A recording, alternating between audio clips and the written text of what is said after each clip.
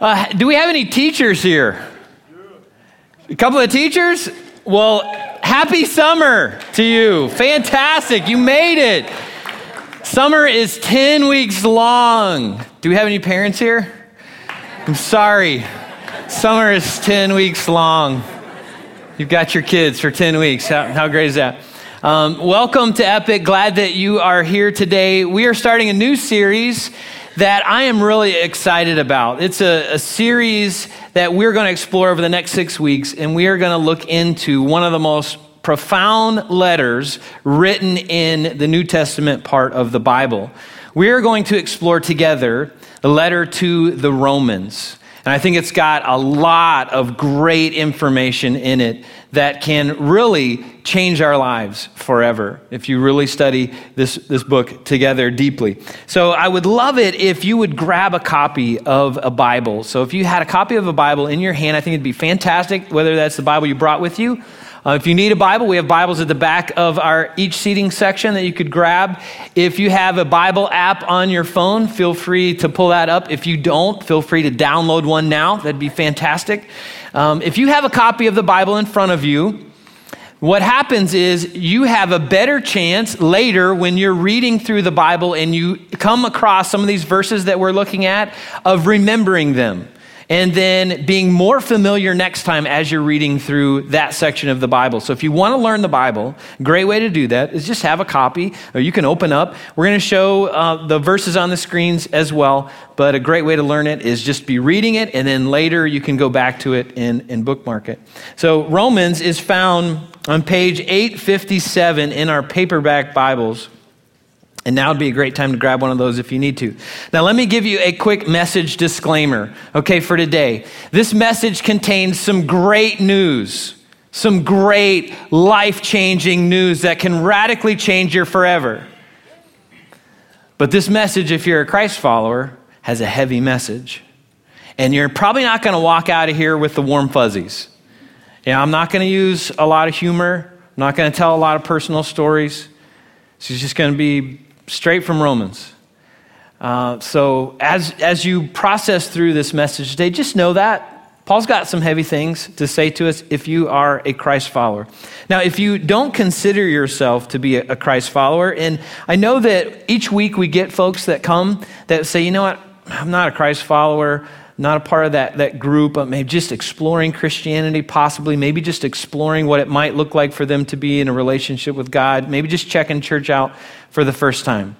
Some people come because they lost a bet, like, hey, if you come to church with me, then, or someone promised you lunch or something like that. So if you're here under that understanding, I think this series is a great series for you, and here's why.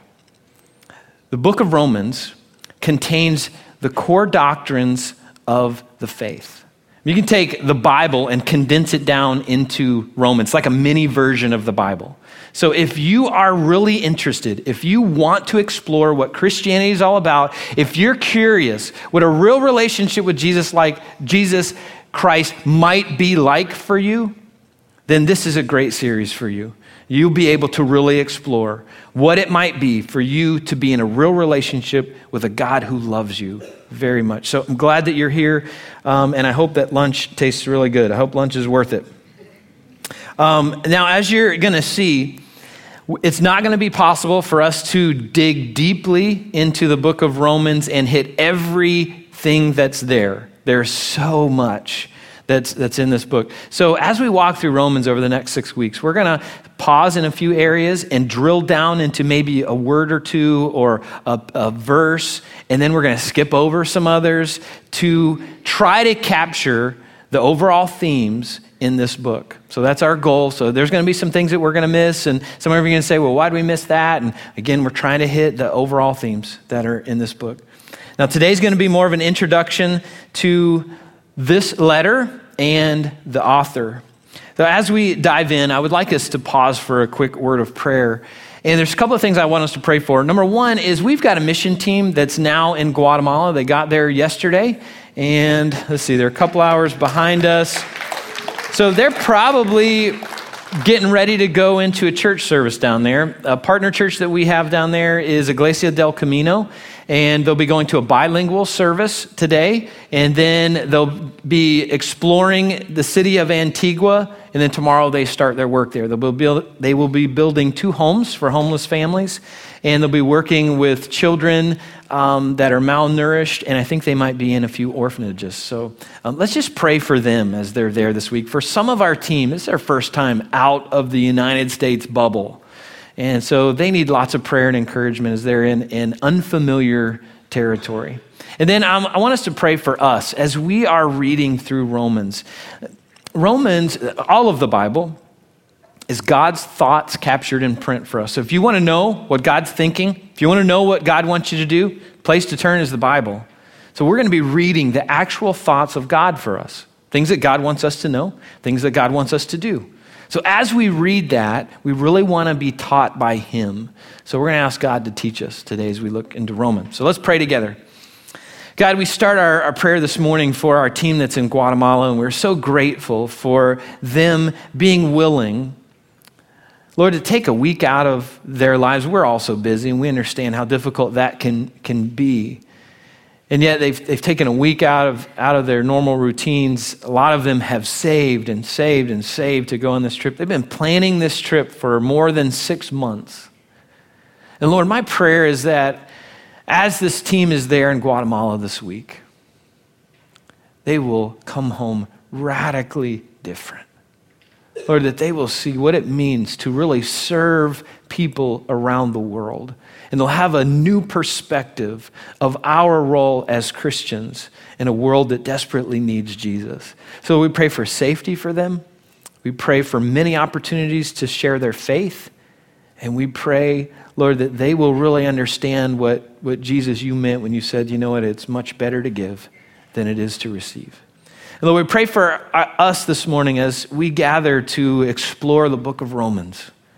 Lord, powerful letter that has been written that still has an incredible impact on our lives today and captures this good news that is beyond our wildest imagination. So God, we ask you to teach us today. Teach us through your powerful word. In Jesus' name, amen. Okay, Romans chapter 1, found on page 857 in our paperback Bibles. Now, for those of you, if you are new to reading the Bible, here's a couple of numbers that you'll see on most pages in the Bible. There are larger numbers that represent chapters, which we are familiar with in most books that we read, but there are smaller numbers that represent verses, which is something we don't see in very many books. So we're going to start in Romans chapter 1, verse 1. And it starts by saying this. This letter is from Paul. And we're going to pause there. I'm going to talk a little bit about Paul so you have a little bit of understanding of who he is as we walk through this series. Now, Paul was probably the most influential guy in the spread of Christianity around the known world at that time. He wrote most of the letters in the New Testament part of the Bible. It's a part of the Bible written after the life of Jesus. So he wrote most of those letters, and he is credited with starting many churches, New Testament churches, around the known world at that time. Paul was probably, I think, one of those guys that God used to radically impact millions of people's lives, and is still today impacting millions of people's lives through his writing and through his life. Now, you would think that with that kind of influence, that Paul would have been one of Jesus' early followers, but that was not the case.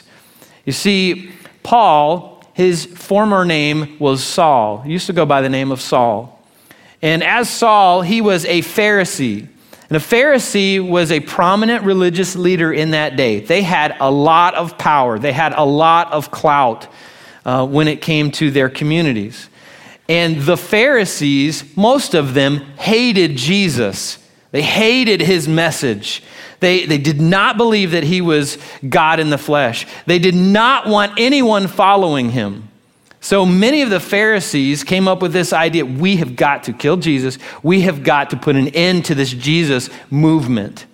And so Paul was kind of the front runner. Saul was kind of the front runner in that. There was like nothing that Saul would not do to stop this Jesus movement. He would have Christians beaten. He would have Christians put in jail.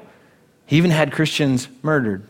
So Saul was somebody like you didn't really want to be around Saul. If you were a Christ follower, you wanted to avoid Saul as much as possible.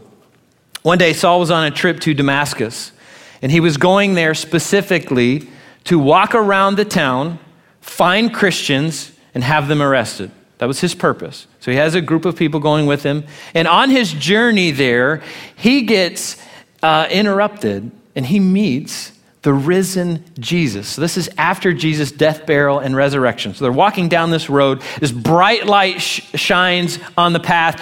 Saul is blinded. He can't see. And he hears someone ask this, Saul, Saul, why are you persecuting me? So here is Saul. He's blind. He can't see. He's terrified. No idea what's going on. Here's this person saying this. And he says, Who is this? Who's speaking? And Jesus responds in Acts 9:5, I am Jesus, the one you are persecuting. Now get up and go into the city, and you will be told what you must do. So here's Saul, blind, can't make his way, gets a little help into the city, and God sends a man named Ananias to talk to Saul. And in Acts 9:17, Ananias says, Brother Saul, the Lord Jesus who appeared to you on the road has sent me so that you might regain your sight and be filled with the Holy Spirit. Verse 18 says, instantly something like scales fell from Saul's eyes and he regained his sight. Then he got up and was baptized. Major statement. Here is this guy who is totally against Christ, and he then gets baptized, demonstrating to all the people around him, I am now a Christ follower. I am now part of his group. So Saul has this radical, life-changing encounter with Jesus, and he's never the same. From that moment on, he's radically different. From that moment on, he spends the rest of his life telling people about the good news of Jesus. So as much as he was against Jesus, he was even more for Jesus after that encounter. Shortly after he became a Christ follower, he started going by the name of Paul instead of Saul. Now, when I think of Paul's story, it makes me think of some stories that I know of today. Don't raise your hand, but you might know of someone in your life that you would say, that person will never change. That person will never give their heart to Jesus. That person will never come to church with me. That person will never become a follower of Jesus. Now, I think most of us know somebody like that. When I hear somebody say to me, hey, that person's never going to change, I think of Paul. And I think, you know what? There's always hope. Everybody is just one life-changing moment away from a real relationship with a God who loves them. So if you know somebody like that, if they're in your life, never give up hope. There's always hope that they'll have an encounter with the risen Jesus and become like a Paul instead of a Saul. Now, Paul continued by introducing himself as a slave of Christ Jesus. It's an interesting description that he uses there. I don't know too many people other than Paul in this moment who would say, hey, I'm a slave, and be proud of that. In that culture, I mean, I don't know any culture that anybody would say, you know what, I'm proud to be a slave. Now, when Paul described himself as a slave, he used a very specific Greek word in order to do that. He used the word doulos. And that word means the lowest form of slavery. He could have used several different terms to describe himself in that context, but he didn't. He used this term that says it was someone who was born a slave. They had never known freedom and would never know freedom. Paul could have used a different terminology. He could have talked about someone who had been kidnapped and sold into slavery, something that happened that day, still happens today. Sad reality. People are still kidnapped and sold into slavery today. He could have described someone who had sold themselves into slavery. It's kind of a weird concept, but in that day, if you were in debt to someone, you could sell yourself into slavery to get out of that debt. That's not how he described it. So Paul says, listen, I'm someone who really, in the context of my relationship with God, I'm a slave of his, the lowest form of slavery to Jesus Christ. Now, in Paul's first three letters, Galatians, 1st and 2nd Corinthians, these are letters that he had written before Romans. He introduced himself as an apostle. Now, an apostle is a term of authority in Christianity. So it meant that he had been chosen by the risen Savior for a special message. So in his first three letters, he pulls the I'm an apostle card and writes his letter and says, hey, I'm Paul, I'm an apostle. In that context, I have been chosen by the risen Savior for a special message. Let me tell you what that's all about. And when we get to Romans, Paul says, I'm a slave. I'm just a slave. I'm the lowest form of slave to Jesus. Now, I think when Paul was writing his letters, he would write them, and at times he would select his title based upon his audience, who he was writing to. So there were moments, I think, that Paul wrote that I'm an apostle to get immediate respect from the people who were reading his letter. But I also think the longer that Paul walked with Jesus, the more in awe of him he was, the more in awe of what Jesus had really done for him. I mean, I think that there was this realization that he was headed in a path away from God, and Jesus stopped him in the middle of the road and turned his life around. And so I think the more that Paul walked with Jesus, the more he was just in awe of God's incredible grace for him. Now, here's a question for us. If you're a Christ follower, do you see yourself the way Paul saw himself? Do you see yourself as a slave to Jesus?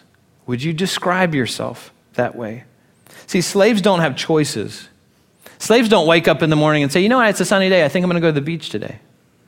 No, slaves wake up and do whatever their master asks them to do that day. Now, we Americans, even American Christians, we don't like that thought. We don't want anybody telling us what to do. We're our own boss.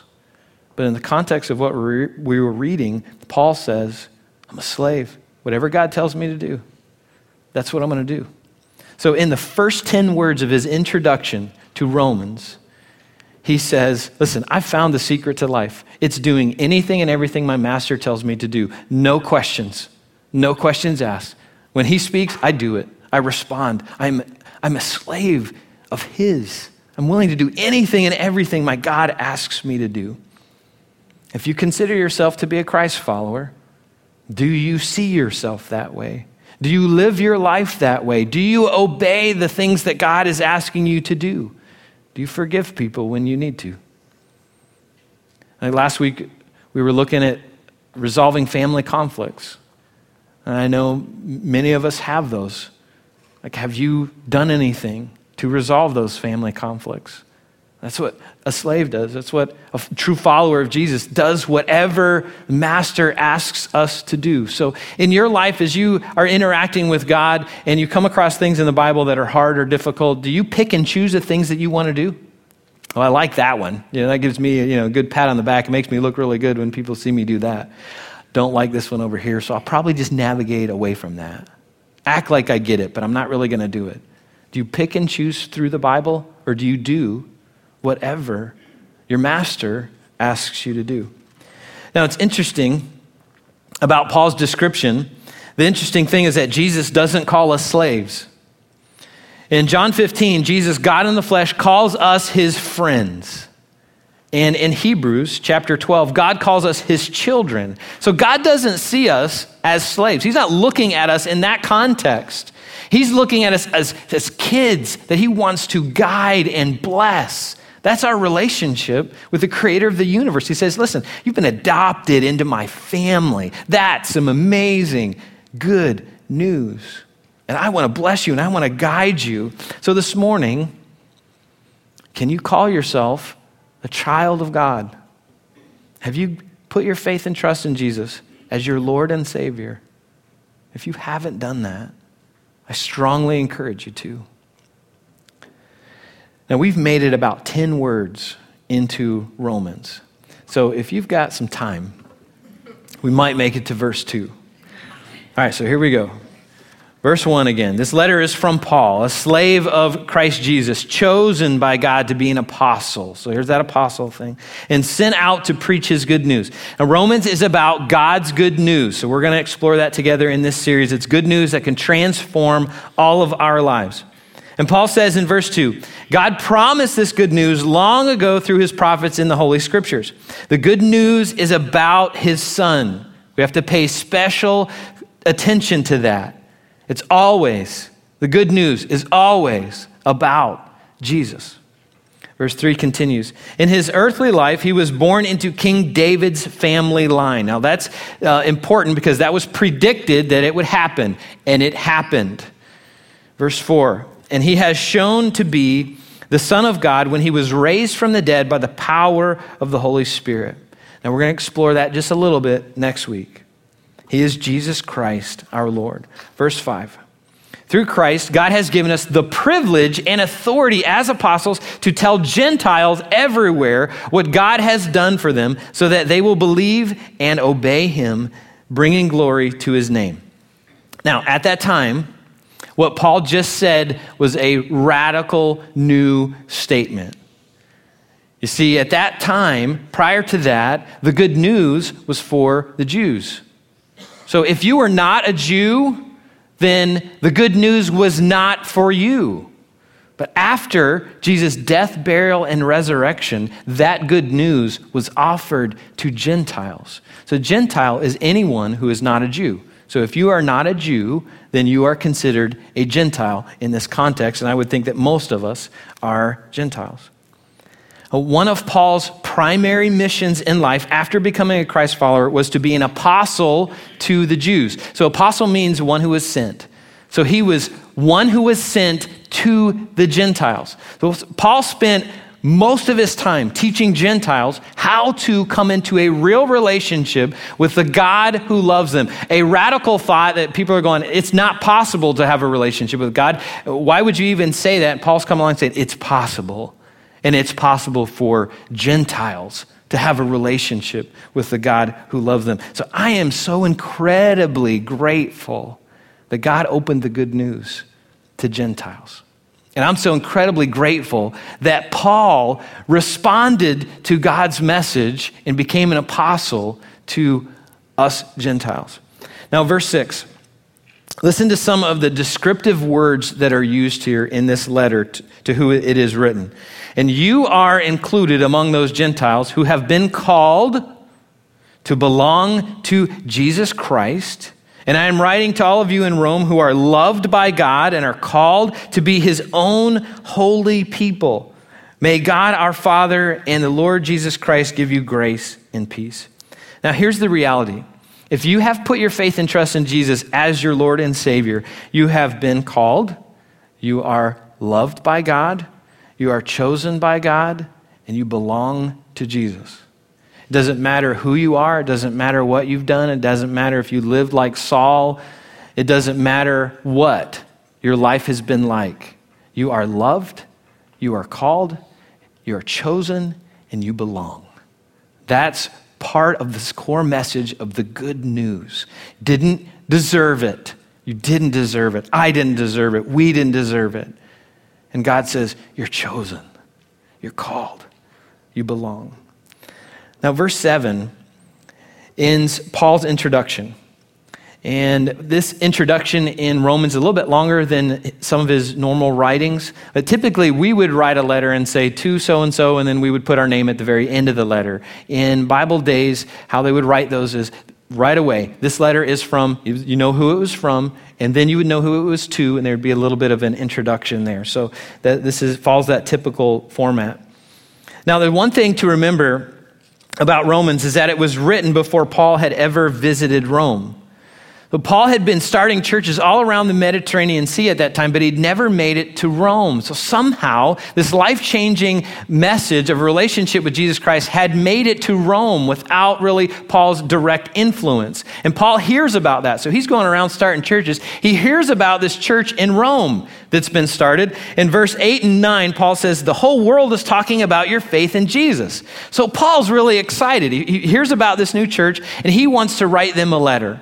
And so he writes this letter, I think, for two reasons. He writes it to introduce himself, like, hey, I'm Paul. Let me tell you a little bit about who I am. And then he puts in this letter the core teachings of Christianity, the core doctrines of what it means to be in a relationship with Jesus Christ. See, the Roman Christians at that time, they probably did not have the benefit of the other Christian writings that were circulating through the churches. So there are other writings that make up our New Testament part of the Bible that had been circulating through other churches that had been started, but had not made it to Rome. So this letter to the Romans was probably the first piece of Christian literature that these new Christians had read. So I think that's why Paul was so specific about the core doctrines of Christianity. This is what it means to be a Christ follower. These are the doctrines that define our faith. So these new Christians, they needed that kind of guidance in their new walk with God. Now let's jump over to verse 14.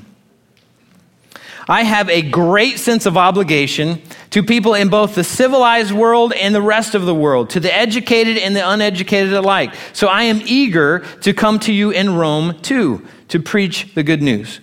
Now, this sense of obligation that Paul talks about carries with it this idea of repayment, that I owe it to you. So Paul felt this deep inner drive, this deep inner burden of a repayment to this group of people. Said, I owe it to you to tell you the good news. I owe it not only to you, I owe it to my master. I owe it to my Lord and my Savior to tell you about this life-changing news that can radically change your forever. So for Paul, he didn't care if you had a lot of letters behind your name.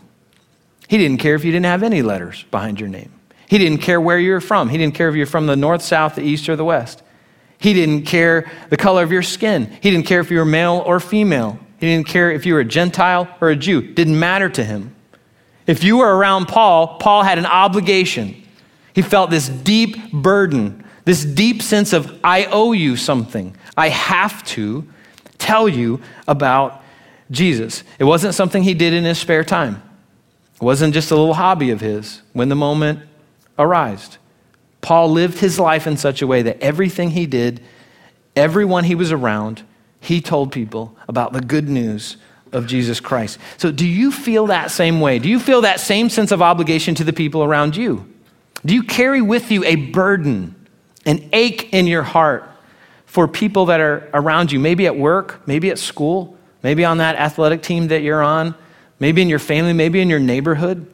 Do you carry an ache in you that I owe you something? I've got to tell you about Jesus. Like, I've got to give you this information that can radically change your life. Now, I think that all Christ followers should carry that. I think that all Christ followers should feel that sense of burden that Paul felt in this moment. Because here's the reality. The people around us, work, school, our neighborhoods, wherever, your circle of influence, if they don't put their faith and trust in Jesus as their Lord and Savior before they pass from this life into the next, they will stand before a holy God and they'll be sentenced to an eternity apart from him forever. Something that God doesn't want for anyone at all. And so if we don't tell them, then they're going to be sentenced to an eternity in this real place called hell. You know, I think it's going to be a very humbling moment for all of us. All of us, the Bible says it's appointed to all men to die. So all of us have an appointment with death one day. We're going to pass from this life into the next. We're going to stare into the eyes of a holy God. We're going to have to give an account for our lives, for how we lived our lives. And I think there'll be this split-second moment of incredible gratefulness that we're in heaven for those of us who are Christ followers. And then I think there'll be another moment of this deep burden as we look at other people that we knew, people that are in our lives right now that maybe we didn't share Christ with. I think we'll have a deep burden about our lack of sharing the good news. So that clip was from the movie Schindler's List, and it recounted the efforts of Oskar Schindler to save Jews during the Holocaust.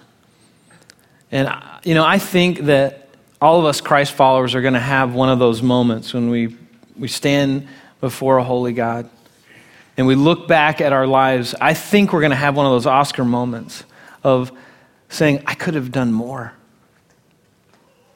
The people around us, their eternity hangs in the balance. And we might be the only Bible they ever read. We might be the only opportunity, the only person who will ever tell them the good news of Jesus. And I think we'll have one of those Oscar moments where we just say, I could have done more. Why didn't I do more? Why didn't I share my faith more? Why didn't I tell more people? Why was it always about me? Why couldn't it have been more and more and more about Jesus and his work and his good news for people who desperately needed it? Now, I don't think we'll carry that burden for all of eternity. That wouldn't make heaven heaven if we did. I think every person, every individual carries that individual weight of whether they accept or reject this good news that God offers. We have an obligation to tell people, and that obligation, I think, rests with them, what they're going to do with that. But we should have a deep burden to tell people what it means to experience the good news of Jesus Christ.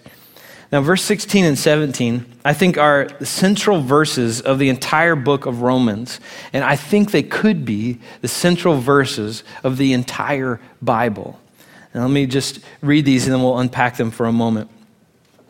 Verse 16, I am not ashamed of the good news about Christ. So pause there for just a moment. Are you ashamed? Are you ashamed of the good news? Are you afraid to let people know at work that you're a Christ follower? Are you afraid to tell people that you go to church? Are you afraid to invite them to church? Are you afraid to let people at school know that maybe you love Jesus?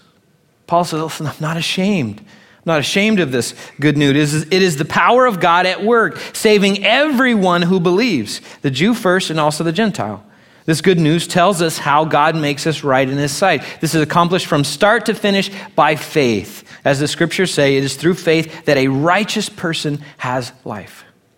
Now again, the good news is about Jesus. It's always about Jesus. It's never about us. And this good news is the power of God at work in our lives. It's God's power. It's not our power. It isn't our abilities. It's God's abilities. We can't earn this good news. We can only receive it or reject it. The good news is God's power at work, saving everyone who believes. Now, let me ask a question. Who does God make his good news available to? Everyone. Everyone. God's good news is available to everyone. Doesn't matter who you are, doesn't matter what you've done, it doesn't matter whether you grew up in the church or this is your very first Sunday walking into the doors of a church. It doesn't matter. God makes his good news available to everyone who believes. Romans 10:9 says, if you confess with your mouth that Jesus is Lord and believe in your heart that God raised him from the dead, you will be saved. And then John 3:16, one of the most powerful verses in the Bible, probably one of the most popular verses in the Bible. God loved the world so much that he gave his one and only Son, so that everyone who believes in him will not perish, but have eternal life. Now, as a pastor, I find that there is so much confusion out there on this subject of what it means to believe in Jesus. Many people call themselves Christians simply because their parents made them go to church when they were a kid, or simply because they try to do good things, or because they believe there's a God. Those things don't make us Christians. Those things don't make us Christ followers. And I don't think people should be confused on this. I would hate for someone to falsely think that they're going to spend eternity in heaven because they went to church as a kid, and then to stand there before a holy God and hear otherwise. I don't think we should be confused on this. I think the Bible is clear. So I want you to think about this question as it relates to you for just a moment. If you were to die today and stand before God for judgment, would he welcome you into heaven or would he sentence you to hell? How would you answer that question for you in your life? If your answer has anything to do with being a good person, doing good things, believing there's a God, going to church, then you're putting your faith in you and what you have done for God. And when we put our faith in what we have done for God, we always fall far short. We never can bridge that gap. It's not possible when we put our faith in us. But here's the good news. When we put our faith in what God has done for us, God makes a way for us to spend eternity in heaven with him. The good news is about Jesus Christ, God in the flesh, dying so we can live. I mean, that just blows my mind. You know, as a sinner, I deserved punishment. The Bible says we deserve death, and we'll see that next week. And what God does is he says, you know what? I'll take that for you. Here's the good news. I'll take your place. I'll die so you don't have to. I'll die so you can live. That's the good news. We can't earn it. We can only accept it. Verse 17 says this good news tells us how God makes us right in his sight. This is accomplished from start to finish by faith. Now that faith part is where some people get hung up. Some people really have a difficult time in that moment of there's this faith thing. Some people are kind of scientific people, kind of scientific thinkers, analytical. They say, you know what, I really only believe things I can really see with my own eyes or get my hands on. There are other people who might call themselves atheists who say, you know what, I just don't even think there is a God. Or maybe you say, you know, I'm not even sure that we can ever know there really is a God. Or maybe you're a skeptic. I think there's a lot of skeptics out there who really want to believe, but they just don't want to believe something if it's not real. They're not going to buy into, they're just not going to drink the Kool-Aid if it's not a real deal. If you wrestle with issues of faith and are searching for real answers, I've got some recommendations for you, some books that I strongly encourage you to get and start reading. The first one is a book called The Case for Christ. It is written by a guy by the name of Lee Strobel. And Lee Strobel was a former skeptic. He was an investigative journalist with the Chicago Tribune, and his wife became a believer in Jesus. She gave her heart to Jesus. She responded to the good news. And he said, as a non-believer at that time, I'm going to put my skills as an investigative journalist to the test. For 2 years, he studied Christianity in an attempt to disprove it. And after 2 years, he said, it takes more faith for me not to believe in Jesus than it does for me to believe in Jesus. So he gave his heart to Jesus and moved from being a skeptic to a committed follower of Christ. So I really encourage you, if you're one of those analytical thinkers and you want to dig deep in that subject of is Jesus really who he says he is, I encourage you to get this book, The Case for Christ. He also wrote another book called The Case for Faith that answers some really big questions that many of us ask. If there really is this loving God, how come there's so much evil and suffering in the world? Questions like that. He wrote that follow-up book, so I encourage you to get that. There's also another book called A Search for the Spiritual, Exploring Real Christianity by James Emery White. A great book. If you want to know what it would look like for you to be in a personal relationship with Jesus and for you to respond to this good news, this would be a great resource for you. Now, I've listed all these resources on our Spiritual Growth Challenge, something that we give out to people every week. You can pick it up at our Connection Center. It's just a one-sheet paper. And then you can also download it from our website later today. I encourage you to get a hold of those. Now, the Bible is the story of God's good news for us, and that good news becomes active in our lives when we believe that Jesus, God in the flesh, died so we can live. It becomes released in our world. So do you believe that? Do you believe that Jesus died so you can live? Have you responded to that good news? It's the only way to experience God's power at work in your life. Now, I'm going to extend an invitation. Anybody who would like to have a conversation with me afterwards about issues of faith, if you're struggling in some issues of faith and you'd like to talk more about that, I'd love to talk with you this morning. And I'll just be hanging out up here. Just come find me and have a conversation with you about that. I'd love to talk more about that. Now, we have barely made it through verse 17 today. I encourage you to spend some time this week reading through Romans. Read through chapter 1, read through chapter 2. Your assignment for next week is to read from chapter 3 to chapter 6, and there is a lot. I got to warn you, there is a lot in there in those chapters. But again, we're going to be hitting the overall themes that come out of those chapters. So as you read, I encourage you to ask God to teach you. So one of the jobs of the Holy Spirit is to guide us into all truth. And so he teaches us as we read this stuff. So I encourage you, if you've come across something you're not familiar with, I don't know what to do with that, ask God to teach you what that means and stay engaged in what you're learning there. Now, I'm going to pray, and then I'm going to ask our worship team to come back out, and they're going to guide us in a closing song. If you need a Bible, please take one of our Bibles as our free gift to you. So let's pray together. God, I thank you so much for this incredible letter to the Romans. Lord, it really is a letter to us today of what it means to be in a real relationship with the creator of the universe. Lord, this good news, Romans is all about this good news that radically changes our lives. And Lord, I just pray that this morning that we would be stirred to respond to that good news. So if there's someone here today who has never responded, Lord, I pray in this moment they would. I pray in this moment, maybe during this next song, they would fling the doors open to their heart and say, Jesus, I believe that you died so I can live. Lord, for those of us who are Christ followers, I pray that we would feel a sense of burden, a sense of obligation that Paul felt, that we owe it to everyone around us. We owe it to them to tell them about the good news that can radically change their lives. So Lord, as we read through Romans, I pray that we would just read deeply. I pray that we would not read above the stories that are there, but that we would find ourselves in them and we would be transformed by them. Teach us through your word, we pray. In Jesus' name, amen.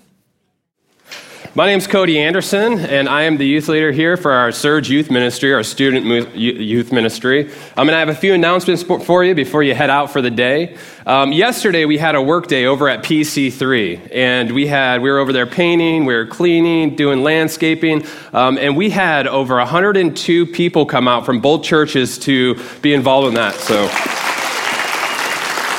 and thank you for everybody that came out. It's so awesome to just put forth an effort and just totally invest into another church that has invested so much into us, and thank you for doing that. And also, we have something called the Spiritual Growth Challenge. And for anybody that would like to dive deeper into Romans, what we are studying today, we have the Spiritual Growth Challenge where it has all the verses that we went over today, and it also has a handful of questions that will help you dive deeper and apply them out of the book of Romans. So if you'd like that, we have a copy of it, just like this, back at the Connection Center over in the corner, or you can go on our website, which is theepicchurch.com, under the resource tab, and you can go ahead and click on there and download it off of there. And also, we have Lifeline Ministries is going to be having a night of worship. So if you'd like to come out and worship our God together through music, Lifeline is going to be hosting the event, which is on June 21st at 5:30 p.m., and the cost is $5 for that. So they're going to be having several bands from churches around Flagler County. So just come out and support that. It's going to be a great night out to worship God. And then coming up, we have the 4th of July, which is only a couple weeks away. And Surge Youth Ministry is going to be putting a float in that parade. And we're going to be handing out tons of candy during the parade. And we don't want to run out at the end of the parade. We don't want to have that label as the people that ran out of candy. We want to keep on tossing it out to the kids, not them throwing it back at us or anything. So if you'd like to help us out with that, we're going to have a table set up over by the Connection Center. And if you could bring in non-chocolate, non-melting candies, that would be absolutely amazing. We'll go ahead and have a table set up where you can drop it off over there. And then also, if you call Epic your home and you'd like to invest in what Epic's doing here in the county, in the church, internationally, like over in Guatemala, like we have a team over, and you'd like to give towards us, there's two ways that you can give. You can give through our giving boxes in the back, or you can go ahead and give online at theepicchurch.com. And if you're new with us today, we ask that you just stop at the Connection Center on your way out. They have a little packet for you that tells what the heartbeat of Epic is really about. And thank you for joining us today. Have a great week, and say hi to somebody you don't know or don't know well. Have a great week, guys.